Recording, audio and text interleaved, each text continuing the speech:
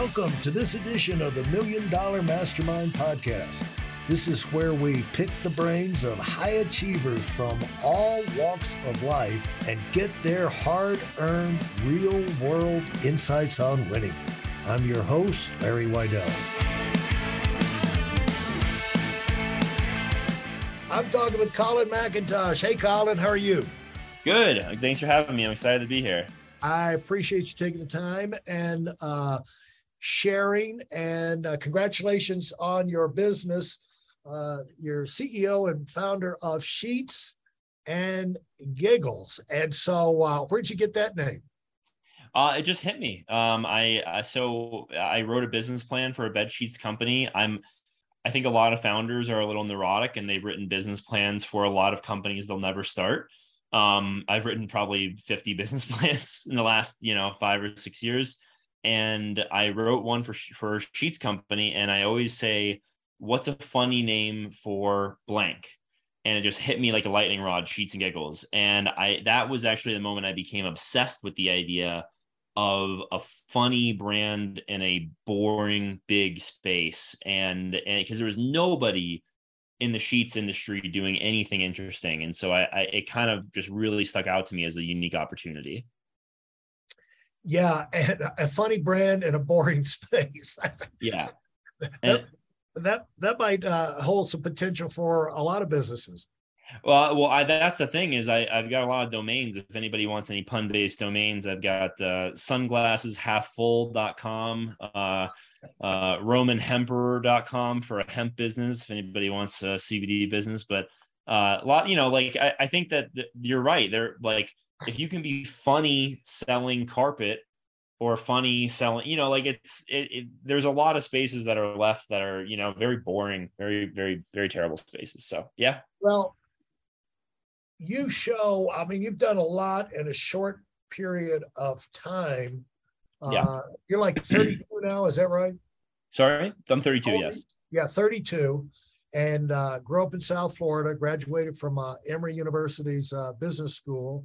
And so you've been successful enough to where they have you come back and speak and teach an entrepreneur class. Is that what you're telling me? Yeah, I teach the entrepreneurship class. I take over as a guest lecturer, usually once a semester at Goizueta Business School at Emory.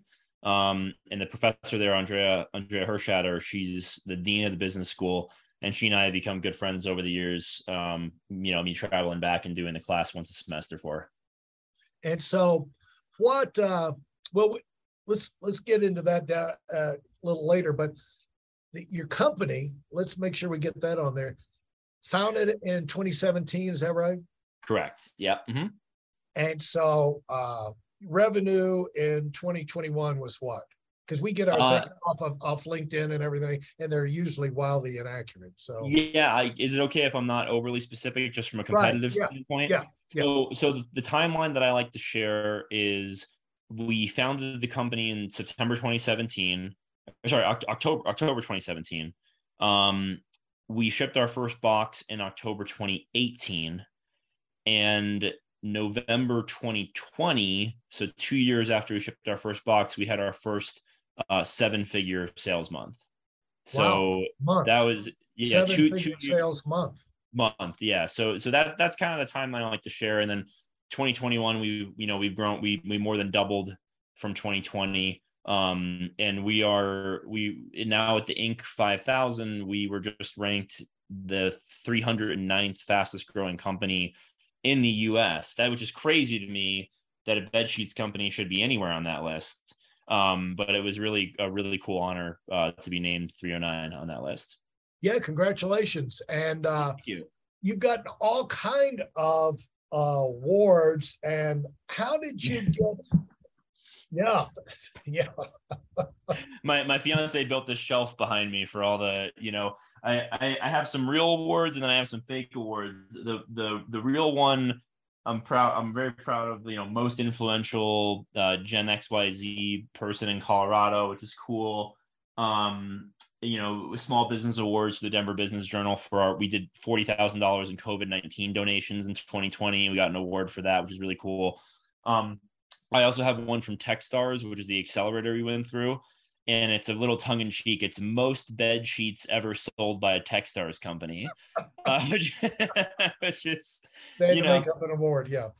One of one, but yeah, I mean, they don't let a lot of bed sheets companies into the accelerators. So yeah, it was pretty funny. But talk about that first one you were talking about, the most influential, Gen XYZ. Yeah. So it was, I'm top 25 according to the Denver Business Journal, which is really cool. Great organization. I'm top 25 most influential Gen XYZ professionals in Colorado, which is like a funny like string of qualifiers. Like it's not that big of a deal, but also when I think about it, like I'm like, that's cool. Like that means that, I'm 32 and people like what I'm doing and like what I have to say and can make an impact in my state. And, we've donated over $100,000 to charity in the last 3 years. A lot of that in Colorado.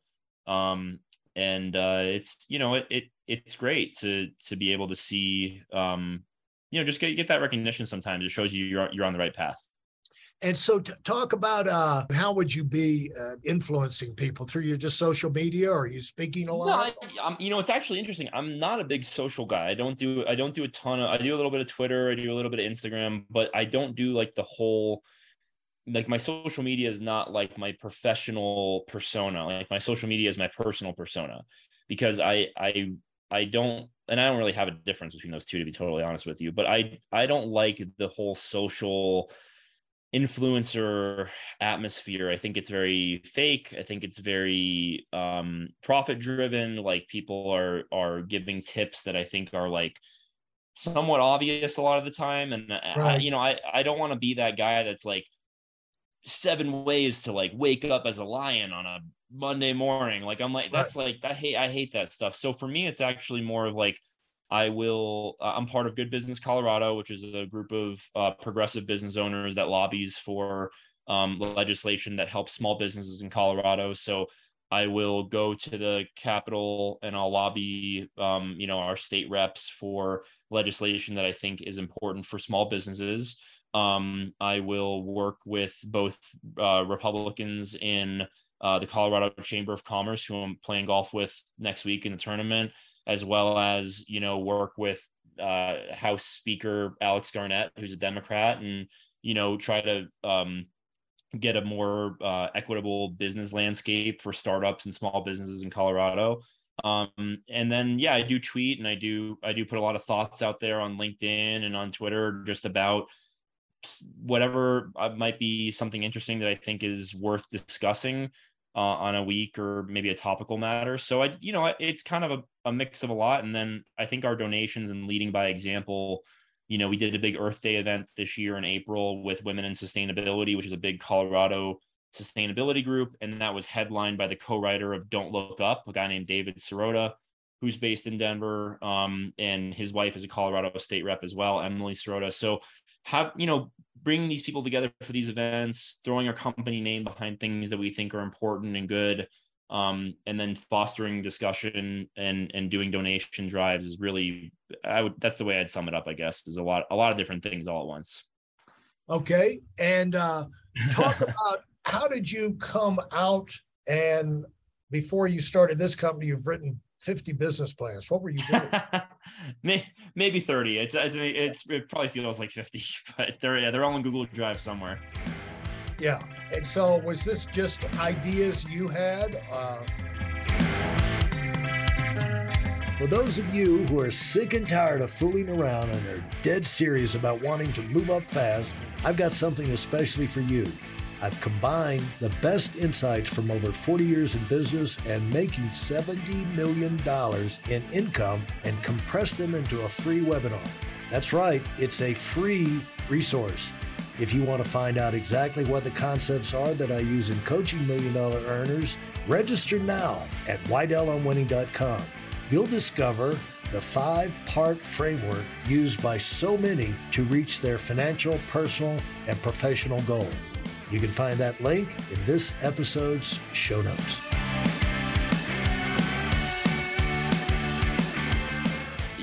Yeah, so a lot, I think you're probably the same way. I bet you have 1,000 business ideas, like, and I think most founders have a thing on their phone that's a notepad that says business ideas, and they just every time one comes up, they write it down.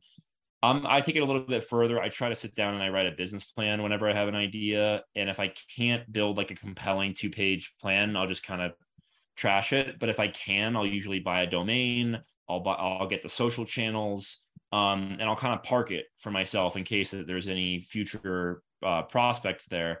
Or I'll share it with, like, I do mentorship in the downtown Denver Commons, which is like a group of 10 entrepreneurs every quarter. They get free mentorship and training, and I mentor at Techstars Boulder as well. So I'll give a lot of free business ideas to people. If they want to start a business, I'm like, hey, I've got a business plan and a business idea here if you want to start this company for yourself. So I think Sheets and Giggles is just one of those ideas that took on a life of its own. It became overwhelming for me to think about having this incredible lightning rod of a brand and not starting it. So that was kind of I couldn't look away. And so I ended up doing a crowdfunding campaign in May 2018. So about 6 months after I founded the business, and we raised $300,000 in 30 days for bedsheet pre-orders, which is crazy. Like, who would give money to a company to wait 6 months for bed sheets? But thousands of people did. And that was when I knew we had lightning in a bottle. Yeah, but what was your pitch? You're right. The sheet business, you have these brands, Bolin and whatever. And, very sincerely, 85 presidents sleep on these sheets, and, they're fine. They stopped running those ads for a few years. Well, I'm sure they're wonderful people, but the thing is, the lead-in just caught me. It's just like, Barbie and I went out and we could, get some sheets one weekend, and there was just no good sheets out there. It's like, where did you look? No, okay. I'm so glad you brought that up, Larry, because they had the founder of Brooklyn, and who I respect the business they built. Like, don't get me wrong, but they had him on How I Built This on that podcast, and he was like, yeah, we stayed in this hotel in Las Vegas, and the sheets were incredible. And then we looked up how much money they cost, and we were like, oh my gosh, $400. There has to be a better way. And so and I'm like, that's great that you did not do that. Like, that is like one of the most, so like, I think that all these founder stories are made up in a lab of like a relatable story that people, so for me, I swear to God, this is how it happened. I was watching War Dogs with Miles Teller and Jonah Hill, and Miles Teller's character is selling sheets out of the back of his pickup truck in the beginning of the movie. And the retirement homes, they all say F off, like, we don't need your sheets, and he ends up having to burn his inventory. And I turned to, this is 5 years ago now, I turned to my ex-girlfriend, and I said, this is ridiculous. He bought all this inventory. He didn't do a go-to-market plan. He has no idea who his core demographic is. His pricing strategy is terrible. You know what? Pause the movie. And that was the night I wrote a business plan for a bed sheets company. And then I said, what's a funny name? Sheets and Giggles. And I bought all the domains. I bought sheetsgiggles.com, at Sheets Giggles on Twitter and Instagram and everything. And I think 3 months after that, I was laid off from my last job at 1 p.m. on a Monday. And I remember I went out to the baseball game that night with my coworkers who had all just gotten fired alongside me. And they said, what are you going to do next? And I told them, I said, I've got this idea for a company called Sheets and Giggles, and it sells sustainable bed sheets. And they all looked at me like I was actually insane. Like I had lost my mind, which, to be fair, maybe I had a little bit, but yeah. So that's my founder story. And it's one of the dumbest founder stories you'll ever hear in your life. I was watching a 6 out of 10 IMDb movie and changed my whole life. So well, I think you're right. These founder stories do come out of a lab, and they remind me like the Alaskan TV reality stories, in the sense like, a founder story is going to get to the point where they say, and we said to ourselves, there's got to be a better way. There's got to be a better way. And I'm like, so actually, if you go on our about page on sheetsgiggles.com/about, we have all these fake stories for me. Right. One of them is I was in prison and I was trying to break out of my jail cell but the cotton sheets that they gave us in the prison cells, just the tensile strength wasn't strong enough, and I couldn't fasten a rope to climb out of my tower. And I thought there has to be a better way. And we got a few of those. It's so kind of like the Alaskan reality show. They all are going to get to the point where somewhere during the half hour, someone looks with great, the camera zooms in, right? And if we don't get kill a moose or whatever, or catch a pile of fish, we only have a couple of months here. We could starve this winter. It's just like, we've never heard that idea. It's the summers are short in Alaska. Wow, that's nice information. I feel like, and like reality imitates art, where like they have these branding meetings and it's always like some direct to consumer brand. Like, and the other thing about this, Larry, is like the missions of all these brands. Like, right. Like, look, we sell bed sheets on the internet. They're sustainable. We're proud of the product. It's phenomenal. Like, it's the best sheets you'll ever own. Don't get me wrong. And we donate $100,000 to charity in our first 3 years of operation. Very proud of that. We do good in the world, right? But at the end of the day, we sell bed sheets on the internet. The period, end of story. That's who we are, and doesn't need to be any loftier than that. And my whole team has bought into that as like, that's what we do. Be proud of it. Own it. Whereas every other consumer brand, like, we're changing the way that people approach their personal hygiene. Like, no, you sell a toothbrush on the internet. Like, we're changing the way that cultures interact with one another. No, you sell a suitcase on the internet. Like, don't where do they teach these people these crazy like ways to communicate with people? And I think that like people's authenticity meters are so strong in 2022. Like, and it's on all of these consumer brands. Is like, it drives me nuts. So like what you see is what you get with us, and I think that that's been really successful for us. Yeah, and it's the same way in the art world. It's like you go in and somebody's got this piece of crap in the wall, and then somebody else is trying to sell it. It's like, he went in there and he's taking a stand against the injustice in the world. It's about how women have fought and been underpaid for all these things, but this symbolizes some kind of crap. It's just like some struggle in this painting, and it's like, no, it's a nice painting. Like, it's no, like, it's no, okay. Most of the time it's a piece of crap, but they're just trying to talk you into like, with this profound changing how painting will be done and artwork for the coming generations. It's like, shut up, it's ugly. It's really a commentary on the Turkish genocide of like, no, it's like, it's it's just, no, it's a painting. Like, right, it's a painting. If you like it, buy it. Yeah, exactly. Yeah. So I'm gonna hit you one last time on this. You get an idea for, maybe this is if it's a long story, just tell me, and then we'll do it on another episode. Okay, sure. How do you go from a guy watching Netflix or something, and then you all of a sudden you become the sheet king, like the pillow, like the pillow king? The My Pillow guy. Yeah, My Pillow. Well, I get that comparison a lot, and it is not the most flattering comparison in the world. Well, you're really going to get it when you run for president. Now, that's the thing. But the thing, I'll do the beard. He's got the mustache, and we'll clash a little bit. I'm like the bizarro world My Pillow guy. I think that the answer is just neuroticism, like, in the sense of like, you started a company, like you work 16-hour days, 7 days a week for 2 years, right? Getting a company off the ground until you shake every hand. You say yes to every single thing. You fly to New York on a red eye. You meet manufacturers. You go to India.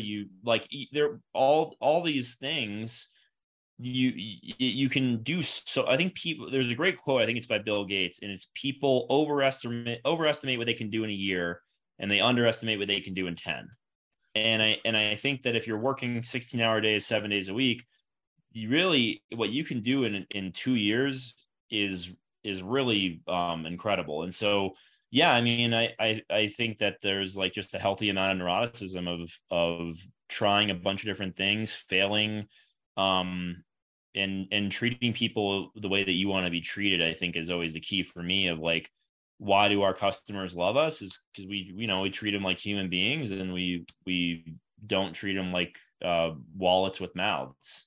So yeah, I mean that's the short answer, but there's a lot of yada yada yada in there of how you go from 0 to 7-figure months in 2 years. Thanks so much, Colin.